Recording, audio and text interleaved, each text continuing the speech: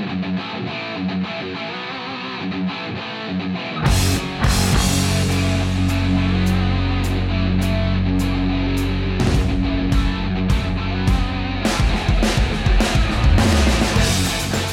evening and welcome to the Pirates Fan Forum here on DK Pittsburgh Sports Podcast Network. I'm your host, Gary Morgan. With me, as always, is my brother from another mother and regionally renowned pizza connoisseur, Jim Stam. Jim, how you doing, brother? Yeah, man, I'm doing good. I had some Rockaway pizza last night, and that was my birthday dinner, and it's pretty highly regarded around these parts, and it's a really good New York style pizza. So, little off the beaten path, but you know what's hilarious is you told me it was your birthday yesterday. You're like, yeah, I got Ben down at Dave and Buster's for my birthday, and nothing ever crossed my mind about wishing you a happy birthday. So, well, happy birthday. And, thank you, sir. Thank you, sir. As you know, at our age, when we start pushing certain numbers, we just want to ignore it altogether. So that's kind of what I did yesterday. That's totally how I handle it. So, I mean, bro, it's been a rough week after rough week, which I suppose adds up to a rough season. Turns out expecting it to be bad didn't help at all. I mean, it still has sucked. We're going to start with low-hanging fruit. I'm embarrassed to pick it. Well, yeah, Gary, I think it's like being told, like, if you're going to jump out of a moving car, it's going to hurt. And Yes. You fully know that and you're fully aware of it. And then you actually jump out of a moving car, and guess what? It really, really hurts, and you still talk about it. So Absolutely. go ahead. But we're not going to have like an official call your shot this week, because most of what we got was basically blankety blank blank blank. Why is Josh Van Meter still on this team? Blankety blank blank blank. And I'm not going to read all those, but we are going to carpet bomb answer a whole bunch of them, because that's exactly what we're going to start with. Low-hanging fruit, Josh Van Meter. My dude, I can't even anymore. I'm to the point where I barely even try to offer any semblance of an explanation to why this guy is on the team. He can't help but soil the bed in the 5 or 6 shots he gets every week to do anything. How can you ask players to be accountable when you knowingly refuse to stop rostering someone who can't even play a ground ball? A lot of things that he seems to struggle doing. I remember, do you remember, I mean, this is like a couple weeks ago, but Gary, he tried to turn a double play from second base, and he did one of those backhand tosses to O'Neal Cruz at second. And that lanky son bitch couldn't reach it. And he was 14 miles away from second base when he did it. I'm like, anyways, I've actually tried to look. It's fair. People are complaining because it's ridiculous at this point. And every time he's in the lineup, and I kind of I like to tweet a few things out about the lineup when I see it every day, just trying to bring some things out that people may or may not be aware of. If I see him in there, I just ignore it. I don't even. I've almost blocked it out of my conscious. So. Well, that's kind of the point. What more is there to say? I mean, what are we doing here? It's funny. I've looked at. I went and I looked at his numbers. Not that I had to confirm anything, but I just thought, what? Let me just see how ridiculously bad they are.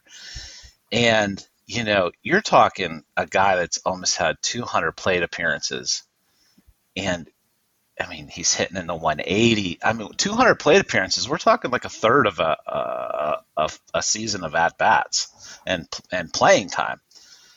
OPS in the mid 500s, hitting 180.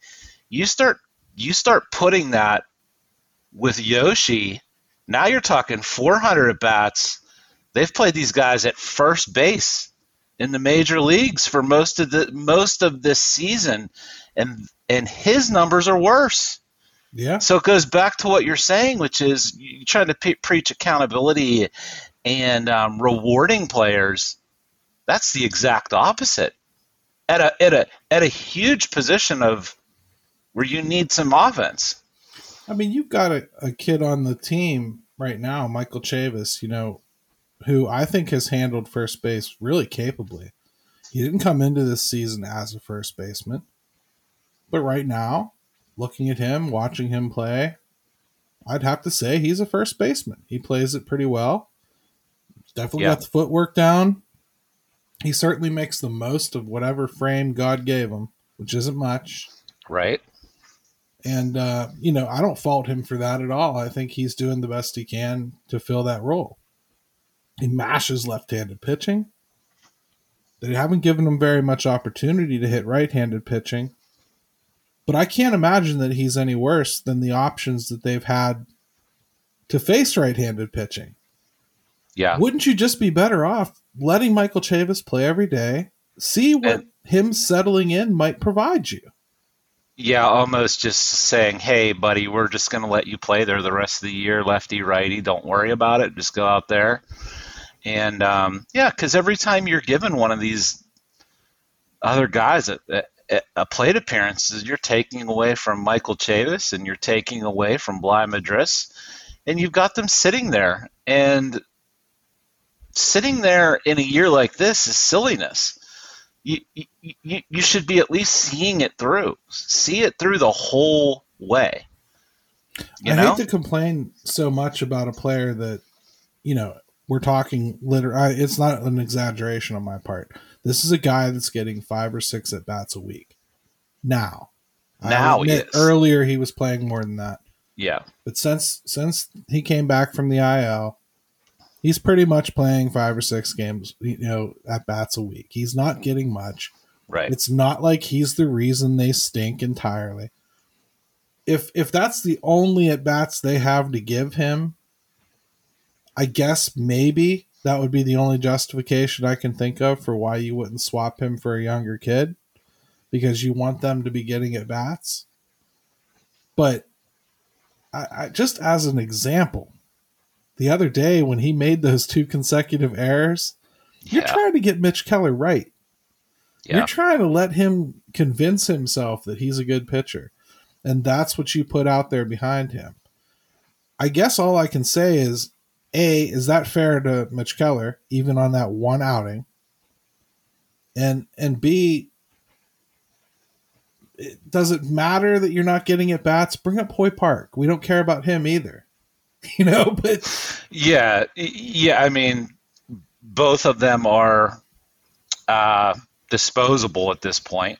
I'd rather see a younger guy that's in our system get some of those at bats. I mean, we talked about Diego Castillo the last show. Like, why wouldn't he be getting some of those at bats? And the other thing I was going to say is, like, look, every team, and I assume this is like this everywhere, every team has a punching bag, right? Like, Jack Johnson with the Penguins. I mean, he was a punching bag. And Ryan Switzer became a punching bag with the Steelers. I mean, so, like, there is a guy that's going to take on the brunt of that. But Josh Van Meter, I mean, his play's been so bad. How could you avoid him not being that punching bag?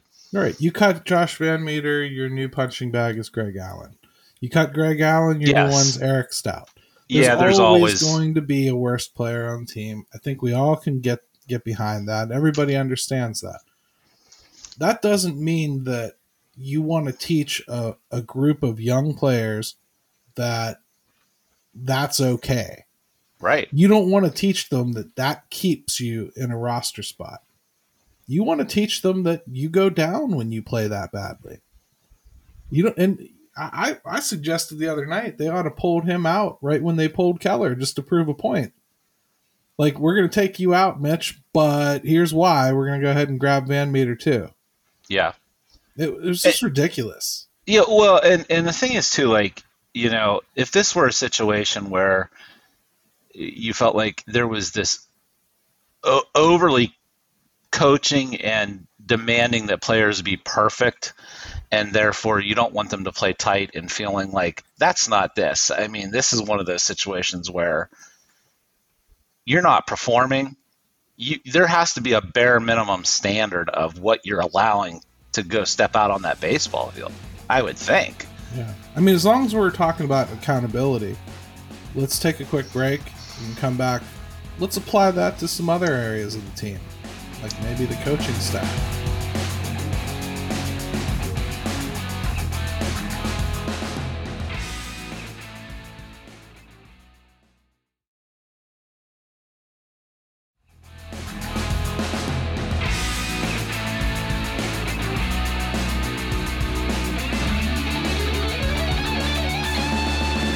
All right, and welcome back to the Pirates Fan Forum here on DK Pittsburgh Sports. Jim and Gary with you. And Jim, I think we got to talk about something that I've tried to avoid for most of the season because I really kind of didn't feel like it was fair before now. But I see no way that this team can return with the same staff next year. And you mean coaching, not pitching. I mean coaching. I want to spend some time talking about that because I can't wrap my head around returning everyone and claiming there's any semblance of accountability. You know that I've been pretty confident that Shelton would return, and I felt pretty good that Marin would probably return, and I've kind of kept it to Haynes, but I think we need to have a bigger conversation because when you set out on a rebuild and you have 3 straight seasons that pretty much add up to 100 losses, you don't get to have a safe feeling. We railed on Shelton for saying that last week, but maybe they really do need to look at it because, yeah, he's being told what to do behind the scenes, but I don't think he's handling well the few things that are in his charge. And overall, I don't think anybody should be safe from scrutiny here. So who would you go after first? Is there anybody that you feel should be safe? And I think we can take this as far as even talking about player development. If you want to talk about somebody like John Baker, I'm okay with that. If you think Ben Cherington needs to have a better assistant than Steve Sanders, hey, I mean, we need to do something here. It would be really, really disappointing, disheartening even, I think, if the season comes and goes and we're in the off season and there's nothing that's going on in that department.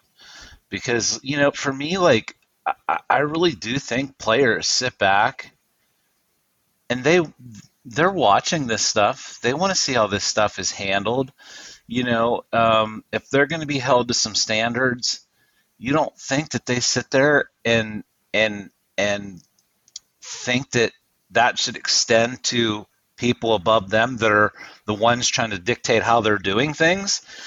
Right. That I really think you send a bad message. Forget the fans, and I say that because baseball tends to forget the fans, and definitely here in Pittsburgh. But let's keep it within that locker room.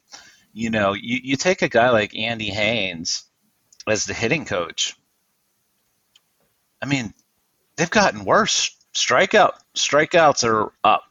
Runs per game are down. I can't imagine that guy's got a lot of I don't want to say respect, but players know what's going on. They know things aren't working. They know how bad they're struggling. Let's throw some numbers out for hitting. In 2021, the teams were striking out 8.2 times per 9 innings. Now they're striking out 9.26 times.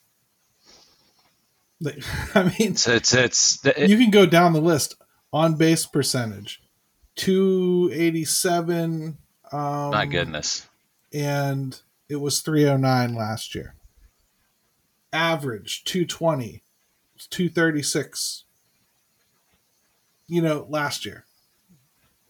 It's brutal. First of all, this isn't This There's isn't your no offensive grandfather's. category that has improved except for home runs. Yeah, and like the numbers are down. Those kind of numbers are down all the way around baseball, or up if you're talking about Ks for hitters. But so this isn't our grandfather's game. But you're pointing to specific measurables with the team that should be better on that side of the ball than they were last year. The only thing they've accomplished is hitting a few more home runs.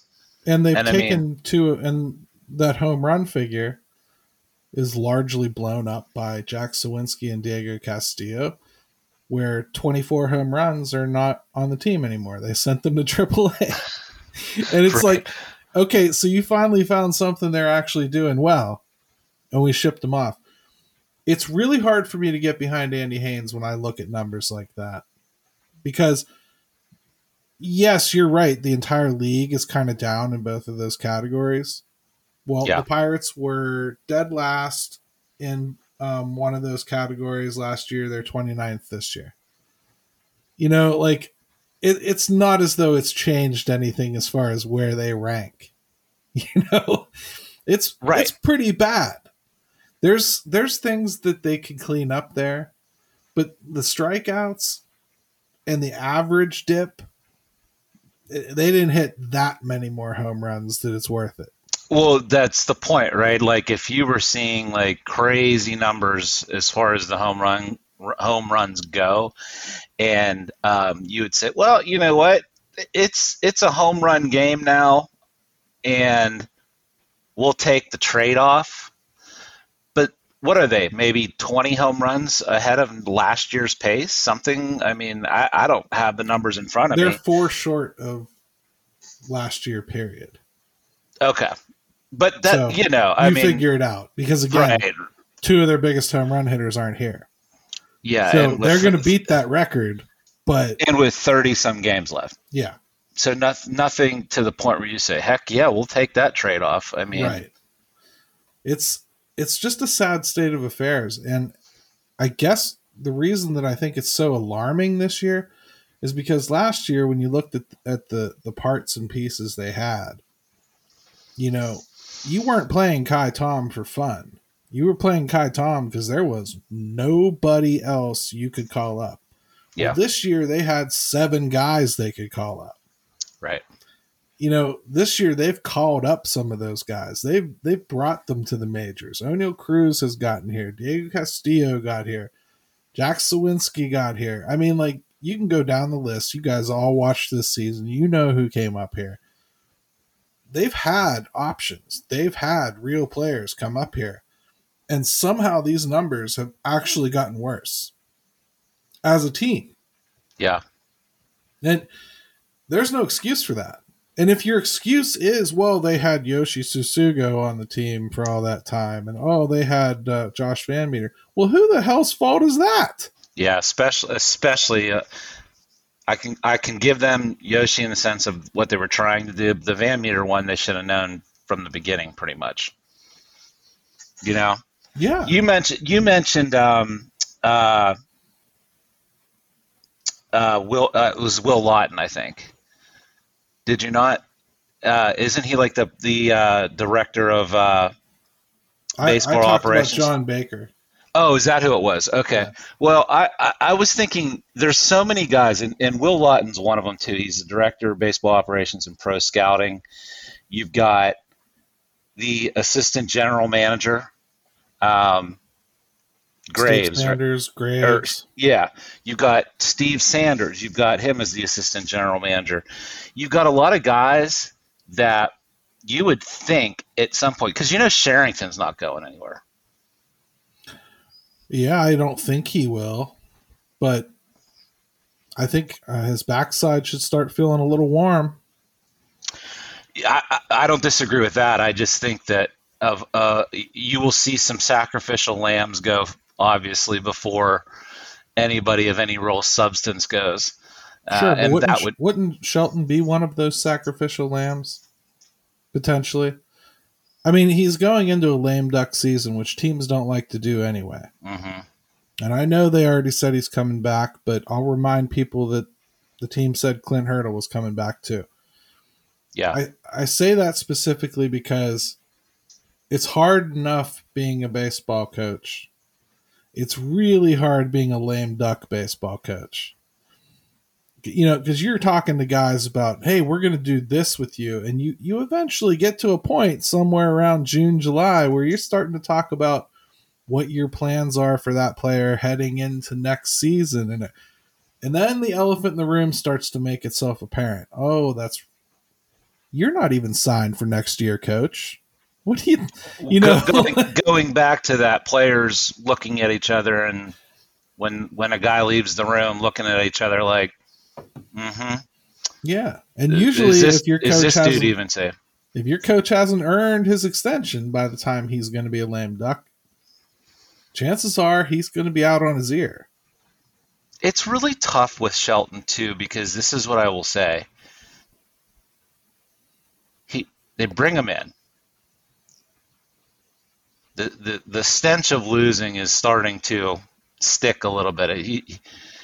When you walk in the Subway and your clothes smell like Subway 4 days later, yes, you can't get it out. There's some of that going to go on if it hasn't already. But then Gary, I asked the question. The bigger question is who else are you going to get but another Derek Shelton to come in here next year if there's no? Oh, I'm not going to give him the Mike Tomlin excuse. Well, the reason I say that, Gary, is because who in their right mind would take it? Lots of people, when they look at the talent in the farm system, think they can fix it.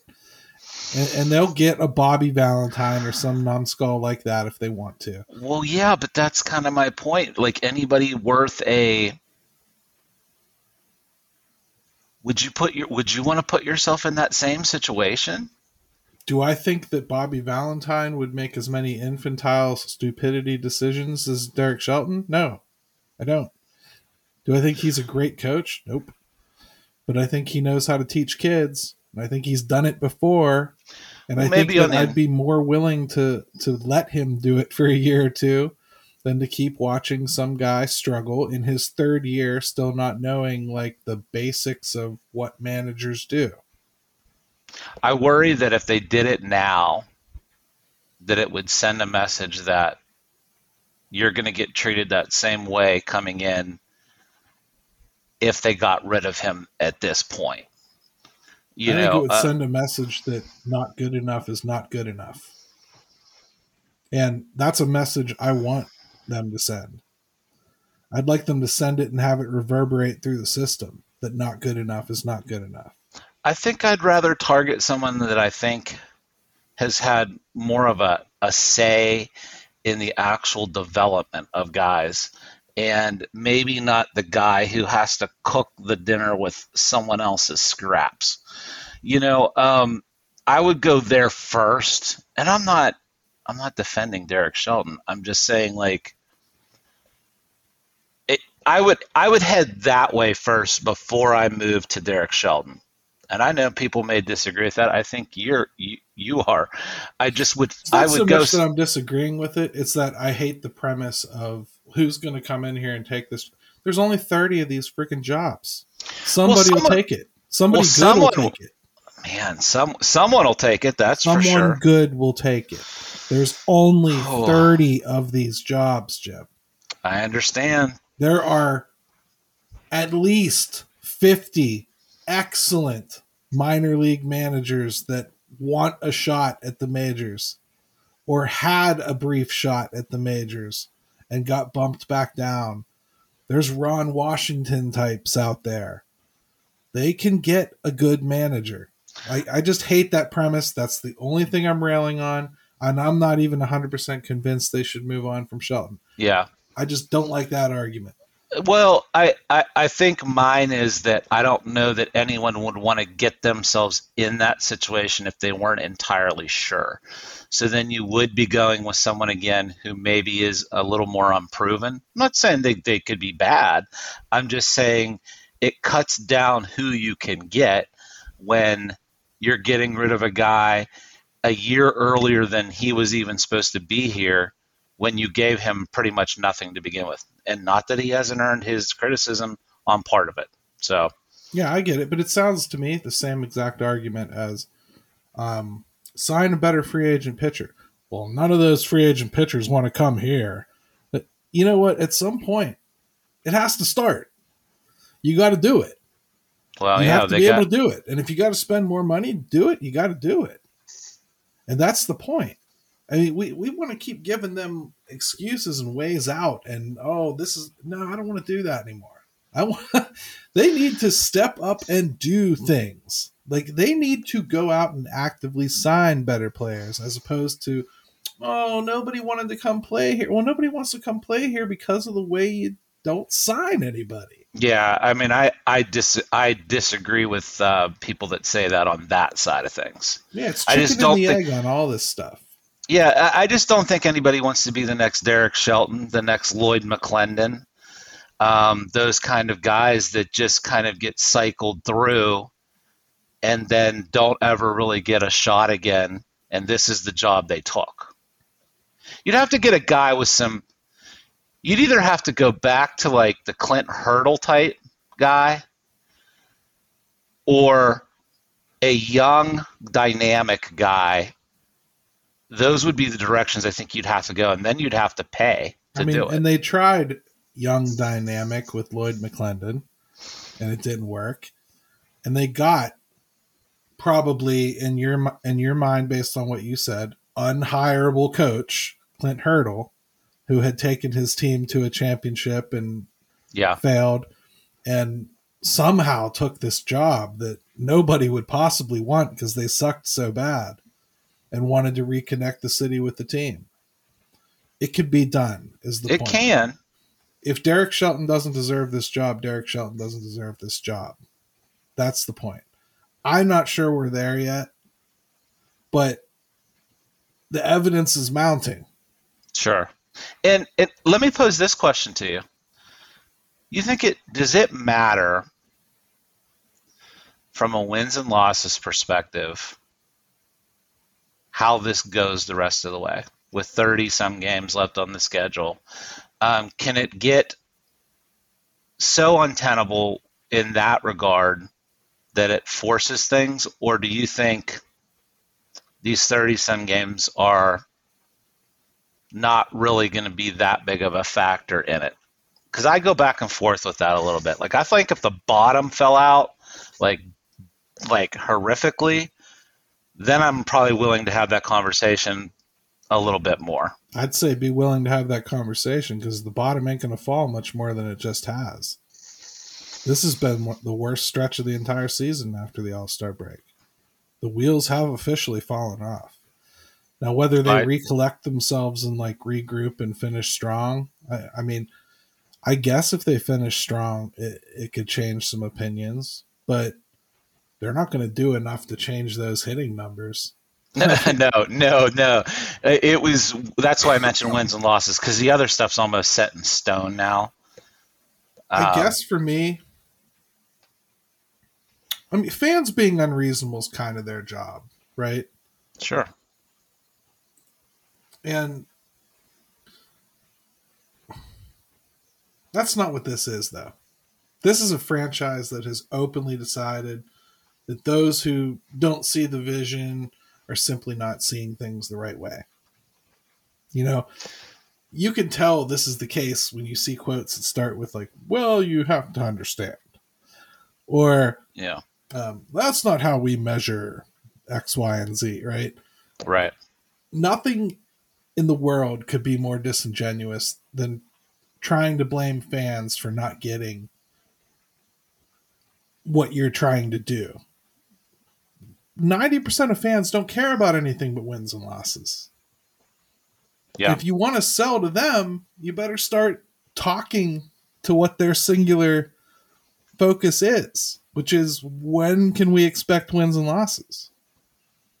If you're selling to the 10% that are paying attention and actually care that somebody individually got better, well, they don't want to hear those platitudes either. at some point, people want to see wins and losses. So does it matter this year? Technically, no. But I sure would love to see them avoid 100 losses. Now, does it matter if they got 99 instead? No. And we talk about optics so many times, and I don't know. I think there is something to be said to avoid that 3-digit mark. That Right. 100 looks a lot uglier, and I think that's what bothers me a little bit too about how they've gone about this. Is I think Alex Stump put out there about them how many double-digit losses they've had in the last 2 years, and them just kind of like, which is the most there's been in baseball in 70 years, back to back, 10 or 12 double-digit losses, and it's just like the trampling of like the organizational legacy bothers me, that they're so cavalier about that. That actually really kind of bothers me. I mean, you're hitting on something else I wanted to bring up, and okay. I think it's the overall lack of urgency that drives me nuts. Yeah, there's no urgency to actually tangibly improve on the field at the major league level. This is a general manager that came from Boston and Toronto. It's not as though those fans are more patient than Pittsburgh fans. It's not like anything that happened there didn't happen here. Our fans have just been beaten down a little more. Maybe they're a little quieter. But that doesn't mean that we don't know what we're looking at. Yeah.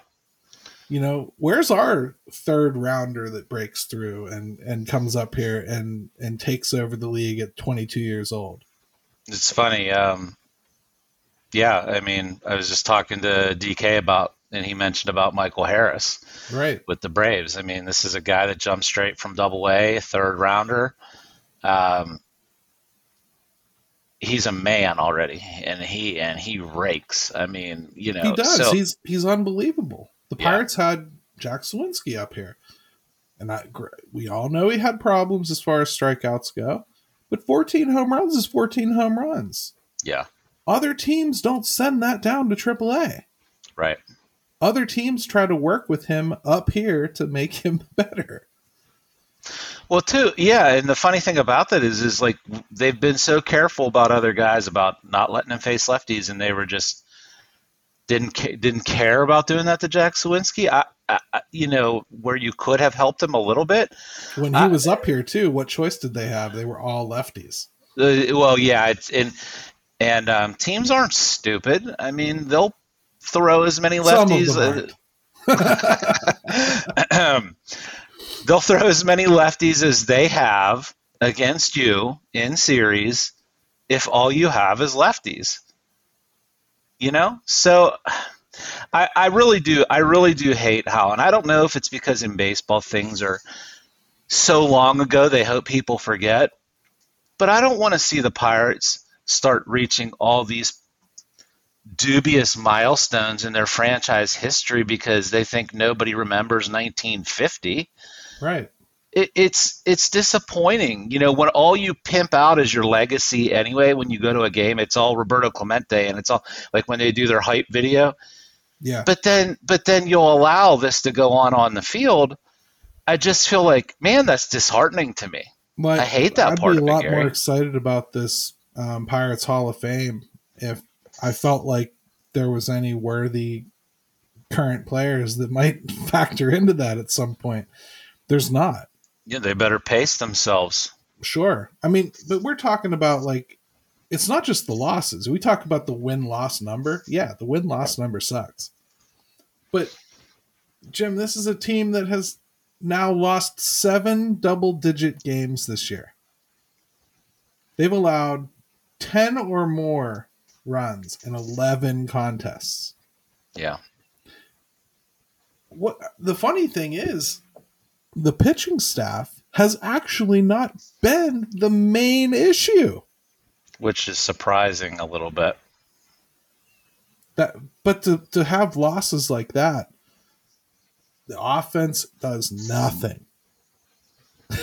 Just does nothing.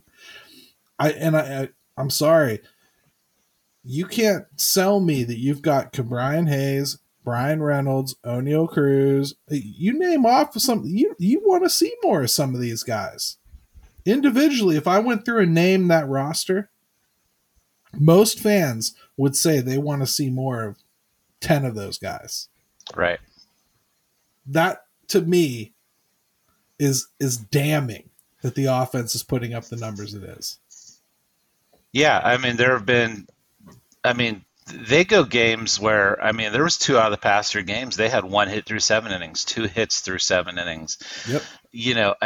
And you're playing teams like, you look at the Atlanta Braves, and Gary, I was at the one game, at the one where they lost 6-1. My neck was hurting looking up at the scoreboard and googly eyeing these numbers of all the Braves hitters. I was just so jealous. Like every guy they brought up to the plate, I'm looking up and I'm looking at all their numbers, and I'm like, every one of them. Their DH has 17 home runs, and they've got Michael Harris, and they've got Acuna, and and they're missing Ozzie Albies right now. Like there's Marcell Ozuna. Or like imagine if the Pirates lost an Ozzie Albies and a Marcell Ozuna in a season, in any season that you can think of, all the way back to 1987. If you go as far back as you like. Imagine the Pirates losing that much talent in one season and still winning. The Braves lost Acuna last year and still won the World Series. That's how good they've developed and how well they've scouted and how wonderfully constructed that team is. That's how you do it. And that's what's so crazy about and I think we're going to actually get to this in the next topic is like when you start, people love to, look at those rankings either individually or as a farm system.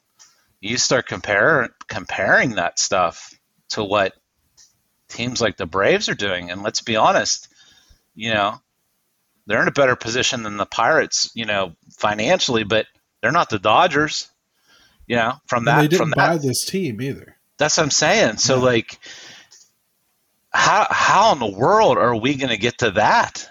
Anytime soon. They won't. That's the thing. And that's what sucks, because even if they do everything right, it still takes some money. It still takes probably more than they're going to spend. And when Freddie Freeman walks away, you got to be willing to pull the trigger on a trade. And, imagine like the trade they pulled off to get Matt Olson and still have Michael Harris hanging out there to bring up. Right. Think about that. It's so like, I just respect it so much because I respect the hell out of it. And I'll be honest, I follow the Braves pretty closely because I got some friends down there and whatnot. And I love what they've done in the organization. So I love to look at the way other teams build. Michael Harris is not a name that the fan base has been biting their nails waiting for. Yeah. No, he was a bit of a surprise how he came on. Yeah. So the Pirates get somebody like, say, a Matt Gorski this year. He's crushing it. And they promote him to Double-A, and he's still crushing it. There was no chance that kid was coming up here this year. No. That's another thing that the Pirates need to consider changing. But when a kid's crushing it, let him come up here and play. Like, you ain't got nothing better stopping him. And as long as they're going to play the Super 2 game and we got to get an extra year control game, you're never going to win. Never, ever going to get these guys up here quick enough to affect any kind of change. You're never going to get Luis Robert if you do that. You know what I mean? No, I totally get it because, I'm sitting here looking at and it's funny because I see him and we've talked about Matt Frazier last year, and he had such a good year. Yeah, really struggling this year though. Really struggling, but I think he was a third rounder. And let me make sure about that before I go any further, because I just think that, and we talked about maybe he's that guy they got to get lucky a little bit too. Like they got to so those Michael Harrises are hard to find, but it's sure nice when you can find one. Matt Frazier, you talk about, hey, maybe something like that can happen to the Pirates. Having a really rough year. Yeah, hitting 219, 636 OPS. It's tough, man. Let's take a quick break. When we come back, and honestly, we need to catch our breath too, I think. I'll hydrate. I was getting very passionate there. But let's take a quick break. We come back. I want to talk a little bit more about the development system and, really where we see it right now, Oh, definitely.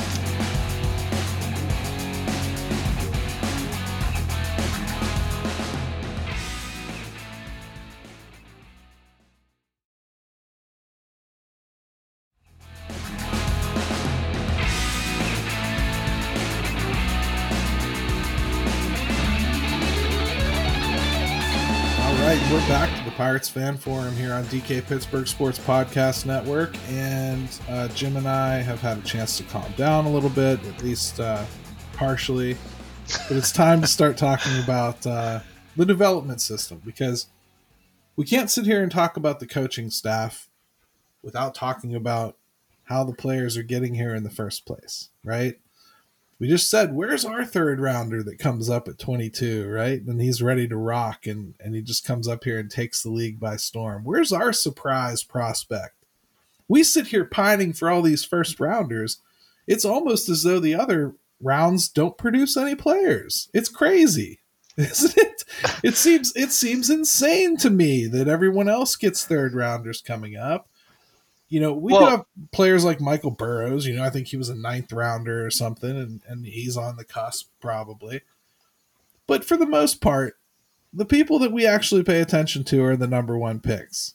And everybody's losing their mind because Baseball America reordered their top 100 list. And, oh my God, imagine that all of the new number 1 picks ended up in the top 100.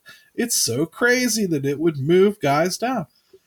Let's just ignore that Oneil Cruz graduated and Roansy graduated. And Pirates only have 1 top 50 player. Oh, woe is me. Those lists don't mean shit. Yeah, they can be, and it really depends. Like, I think what you're saying is when you check in on those lists. Like right now, there's been some movement. Because of like Tamar Johnson's 30. The guy that a lot of Pirate fans wanted, Elijah Green, he's 29. So these guys they're the shiny new toys, and they get slid right in the top 30 usually. And if Tamar Johnson pulls his hamstring next year and misses 25 games, watch Baseball America drop him to 69. It's insane.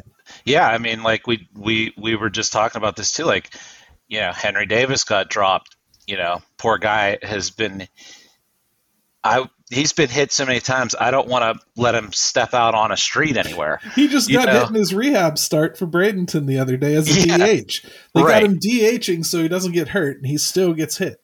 Yeah, Nick Gonzalez has had that weird heel thing going on. Quinn Priester's been hurt. Priester's been. These are some big, look, the Pirates create enough of their own problems, but those are 3 guys right there that have truthfully they've gotten pushed down on these lists, and it's also really hurt on the actual real baseball spikes in the dirt way, which is it pushes things back even further. Sure. And their top performer in the minors this year, to me, far and away has been Andy Rodriguez. He's been unbelievable. You were talking earlier in an earlier episode about thinking that Henry Davis probably should have a shot in spring. I bet I could twist your arm ever so slightly and have you believe that that's Endy now. I think he should probably get a shot this spring, right? Now, if we really want players to make that jump when they're ready and they're showing you they're ready, that shouldn't be a dream that Endy Rodriguez has a shot in spring next year. That should be, if Endy Rodriguez is the best catcher in spring training, Andy Rodriguez goes north with the team and catches from day one. And they don't worry about Super 2 or getting an extra year arbitration because they offer him a contract extension early on to make sure that that doesn't matter. That's how successful teams get talent, retain talent, and build a team. So if the Pirates really want to emulate teams that do that sort of thing, even the Rays do that, that's what they should do. Because this constant dance back and forth, making sure that you're worried about service time and doing there is no winning there. It's hard enough to line players up without that shit. You add like that in, you add that in, no way. I know. It's so baseball's hard enough as it is. Yeah. And finding guys and developing them and to add that into the equation as if you really have a lot of control over that, or spending time on that when you really just need to be focusing on some basic things. Boy, that's cart before the horse stuff sometimes, right? It really is. Especially for the Pirates. At some point, you have to believe in what you have cultivated. And you have to bring them up here, and you have to make sure they're going to be here for a while. As soon as you get to like year 2 or 3 with some of these guys, they become unsignable. The Braves have everybody locked up at $180 million for a reason. And it's because they lock up guys like Albies before he becomes a $400 million player. That's the kind of stuff you have to do. Yeah, and you're letting all those guys get paid now and then still have a chance to cash in when they have another contract coming up too because of their ages, right? So it's so. And by the way, this is nothing that like you remember those Cleveland Indian teams of the 90s were doing when they were getting all that talent and then they were signing it. And they were with Manny Ramirez and Carlos Baerga, and like they had all those guys. So like, this is nothing new. The Braves are just doing it again and doing it better, I think. So right, and have more resources to begin with. Right. Oh, geez. With the development system, when we look at it, what's missing? Because we're not seeing players come up here with the polish that I think you need to see. And as many times as this team loves to tell us that development doesn't stop at the major league level, we just went through this coaching staff. Mm-hmm. It friggin' stops. There is nobody teaching them anything once they get here that's worth being taught anyway. No. What's the last player you saw get to the majors and look better than he did in the minors? I mean, like, no, I agree. But sometimes that comes down to the kind of caliber of player that you're dealing with too. So, here's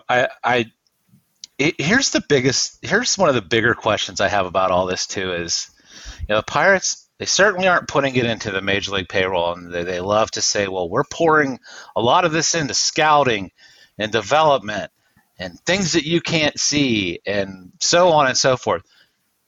Shouldn't we have the best scouting and the best development in all of baseball? Have you heard this group say that? I haven't. That's why I'm asking. Well, no, but I'm just saying that I'm assuming that that's, if you ask them, they would say the same thing about where does the money go? I specifically heard Huntington and Coonley say that. I have not heard that with this group.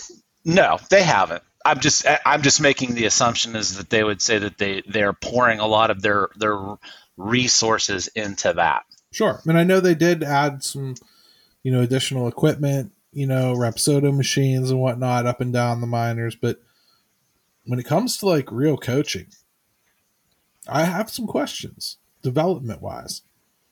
I don't understand why we haven't seen all of last year's draft picks play yet in the system. I don't understand why we haven't seen all of this year's play yet in the system. Well, we haven't even got to see Travis Swaggerty at the major league level You're when absolutely right. he should But be getting some kind of a look before the season's over with. you're absolutely right. But like to me, it starts all the way down there.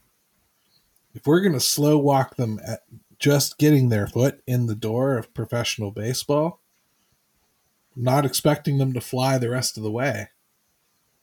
You know, Matt Gorski was 24 and they started him in single A this year. Yeah, yeah. I mean, now I get it because he didn't play a lot of baseball, but it shouldn't have taken them half a season to figure out he was ready to move up to Double A.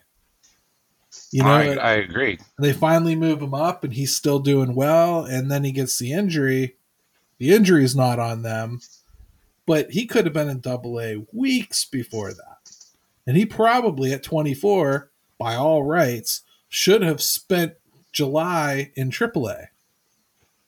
They seem to be a bit. Move a guy like that.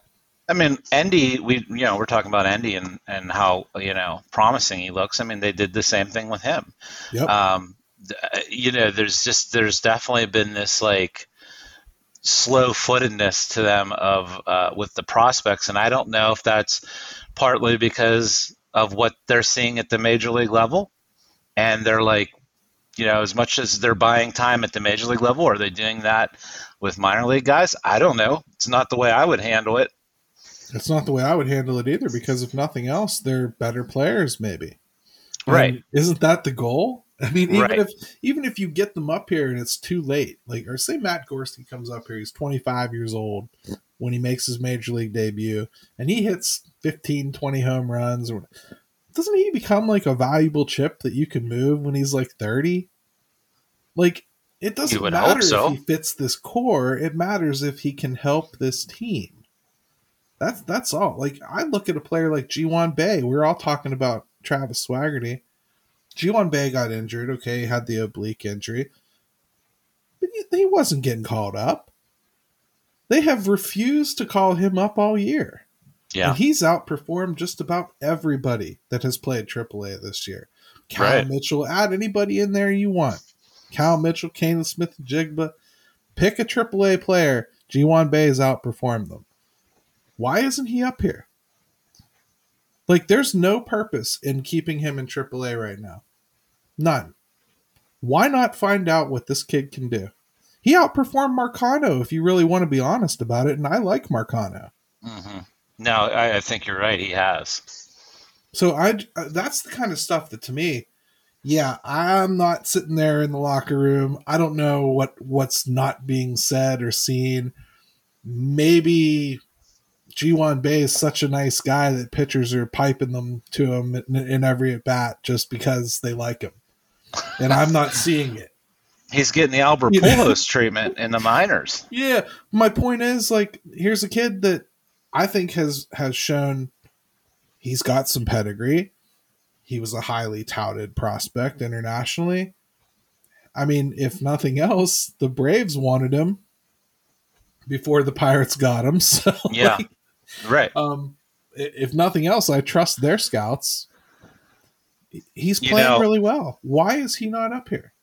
And I don't even mean, this isn't even a Van Meter conversation, but why is that kid with a DH in play not up here? I don't know, Gary. They got stinks out loud. Right. That's the thing too. Is like you've got 30-some games left. To me, it's a shame with Bae and Swaggerty, and heck, even Cal Mitchell at this point. Like I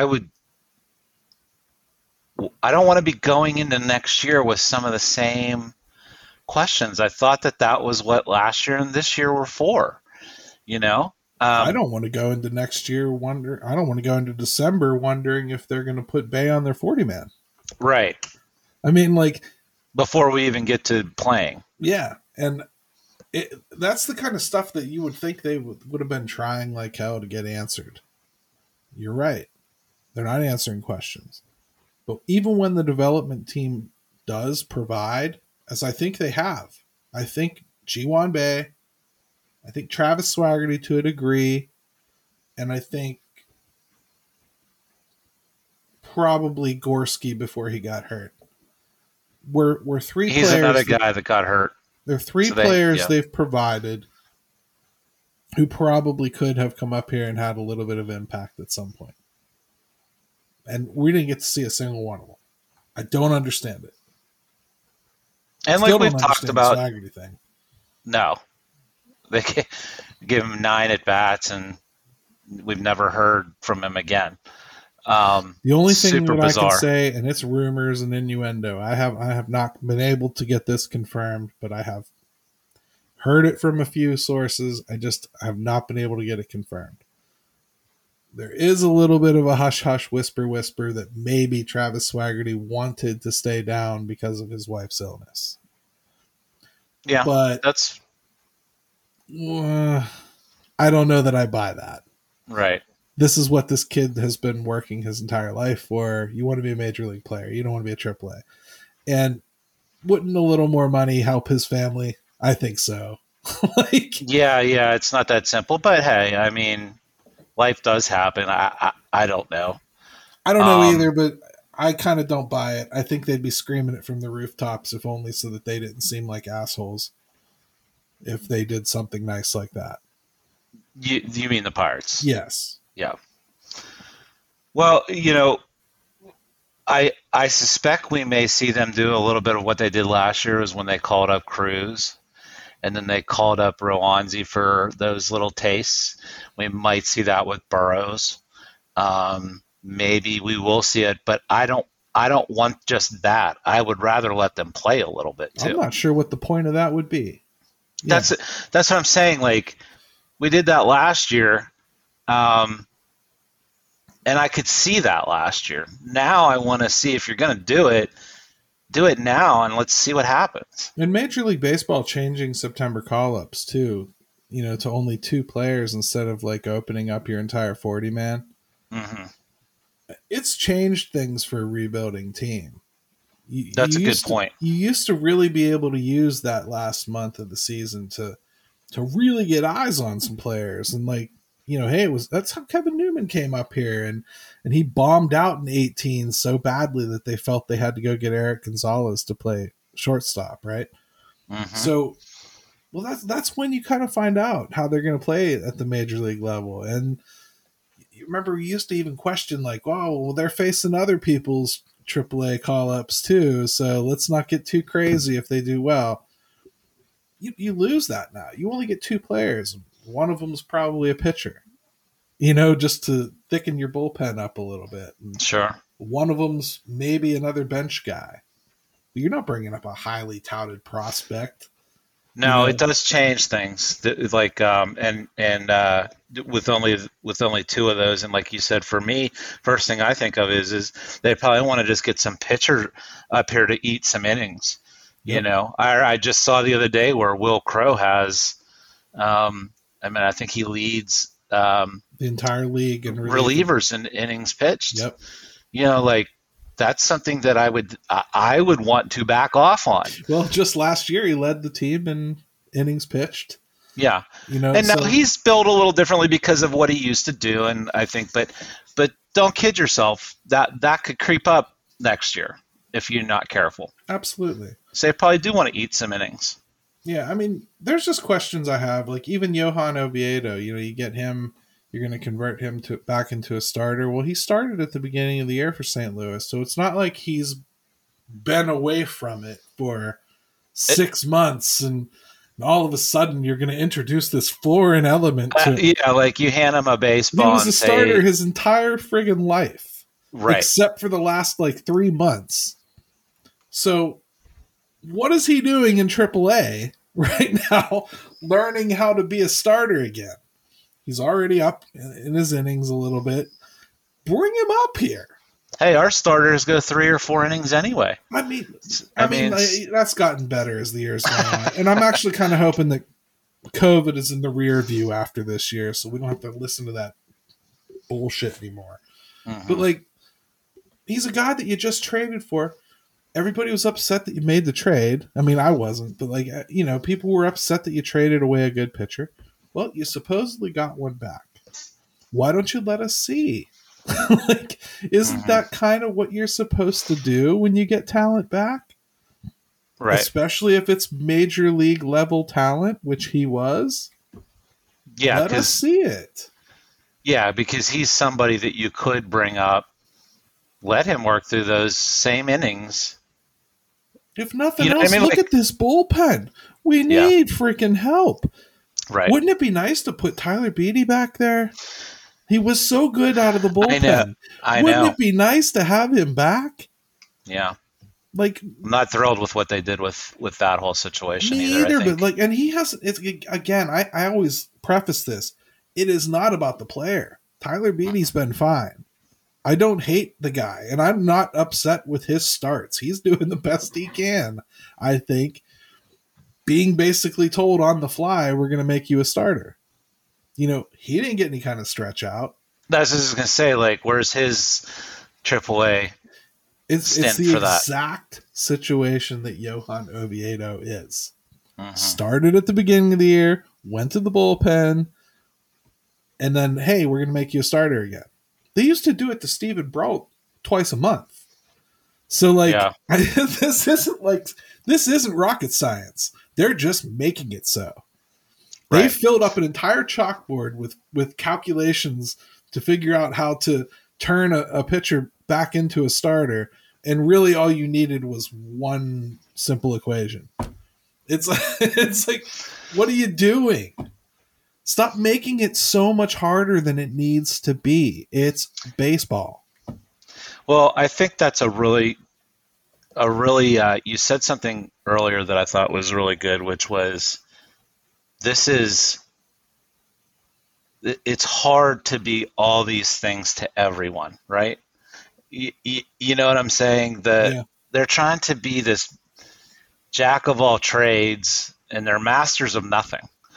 And, you're worried about development, and you're worried about Super 2, and you're worried about arbitration, and you're worried about, slowing this guy down over here, stretching this guy out, letting him do it down here because you're worried about his service time. Like, man, can we just cover some basics? Can we, Gary? Can we catch a ball? Can we throw? Like, when we stick somebody at second base, can we know that they're smart enough to know you can't do a backhand from in between the two bases? A 45-foot backhanded flip doesn't work to start a double play. Let's no matter just how knock fast that O'Neill, out. no matter how fast O'Neill Cruz is going to throw that ball to first when he gets it. Right. I mean, like, there are some just basic things that actually in 2020 I felt really strongly about.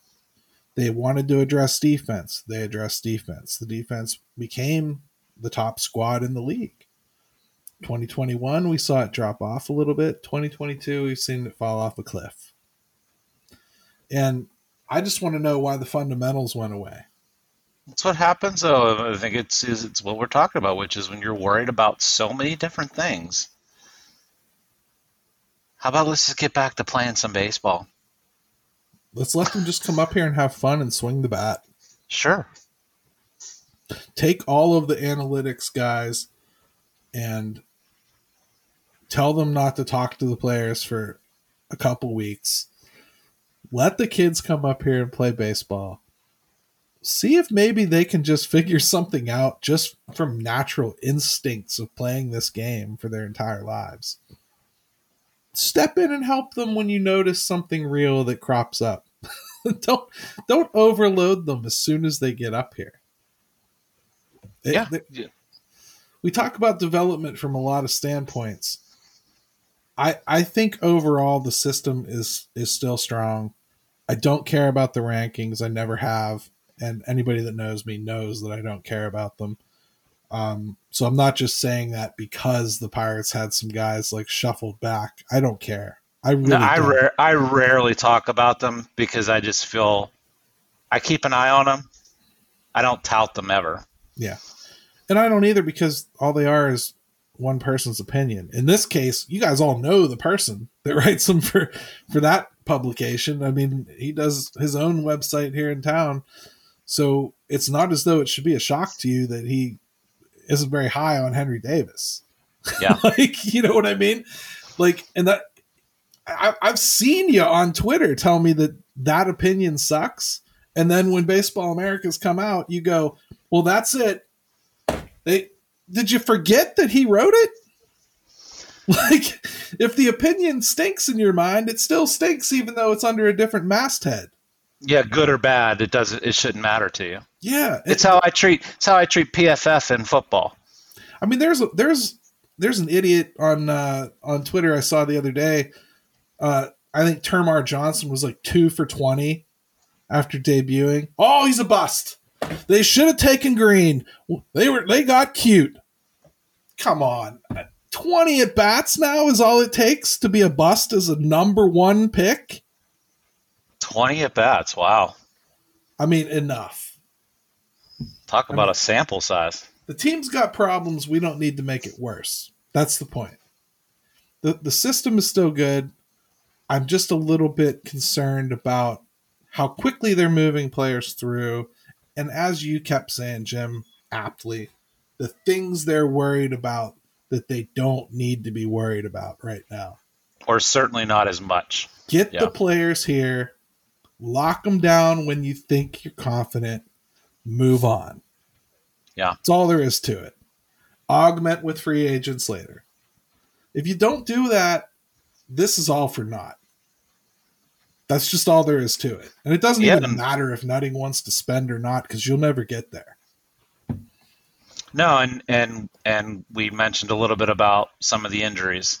You know, they've got to get a little bit better luck on that side of things, and maybe this is that bump in the road on that front, and then next year they can get back on track. I agree with you. I don't think, do I think it's a top 2 or 3 farm system? No, but I'm not panicking about that aspect of it either. I still think I never there's thought enough. It was a top 2 or 3 though. I mean, so I don't feel any different. Like I'd say it's a top 10. That's how I thought it was going to be a top 10. Feels like a top 10. Which is fine, by the way. You can still win with that. As far as like, is there elite talent though? I don't know. It's a big concern. That's a big question there. You gotta have some of that impact level talent, and I'm not sure about that either. Yeah, and we got to end the show, but I will also warn people that impact talent sometimes looks like Oneil Cruz when it gets here, and it's not a switch. It's not like you target their ETA, they get here, they're that good. Not all the time, unless you're the Atlanta Braves. So or Julio Rodriguez, and even he struggled for the first right, and couple even he months. struggled for the first month, right? So it is what it is. But hey, I think this was a little bit less of a depressing show than last week because, while we rightly are giving them their stripes, I think there is a path forward still. But they've got to have the brains to course correct.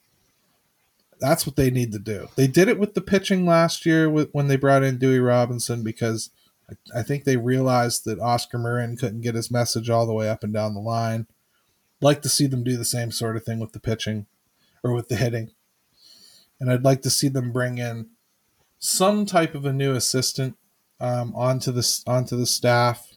And I do think they need to make some changes. So hitting wise, I don't see how you can chance repeating this again next year. I hope ego doesn't get in the way. Like you said, they brought in Dewey Robinson on the pitching side. That's an acknowledgement that you need help. Maybe they'll do the same on the hitting side this year. We've already seen Bob Nutting step in once and correct the Ben Cherington mistake with Brian Reynolds. I wouldn't roll him coming in and making another change if Ben Cherington decides he doesn't want to. So he's got to be able to do it, Gary. He's got to be able. He's an owner that is woefully uninvolved at times. Yes, he's much maligned, but short of spending a whole bunch of money, the best thing he could do would be to come in here and make his voice heard when things aren't happening. And if I'm him, I go in and demand that 2023 looks different. Sometimes you I'm got not to be able saying to. he has to tell him how to do it, but he better tell him he expects it. Yeah, I was just gonna say, sometimes as an owner, as a manager, as a boss, you have to be able to say, this just isn't acceptable. We have to figure it out. Yep. Hey, good show, man. Yeah. I had a good time. How do people get a hold of you, brother? Yeah, so Twitter all the time. It's at JimStam22 or for the city _412. And you know me, always talking Steelers, Pirates, Pitt, and Penguins. Yep. And we got How some about you? exciting guests coming up here in the future for the show. Mhm. Jim and I are really excited about. I'm not going to make any announcements yet and put pressure on people, but some pretty exciting guests we got lined up, and we're really looking forward to it. So there's that on that front. Backyard Brawls coming up here soon. I'm really excited about that. Going to be talking about that on the H2P podcast this Sunday. Make sure you check that out. And without further ado, Ben, take it away, my brother. Yes, your butt.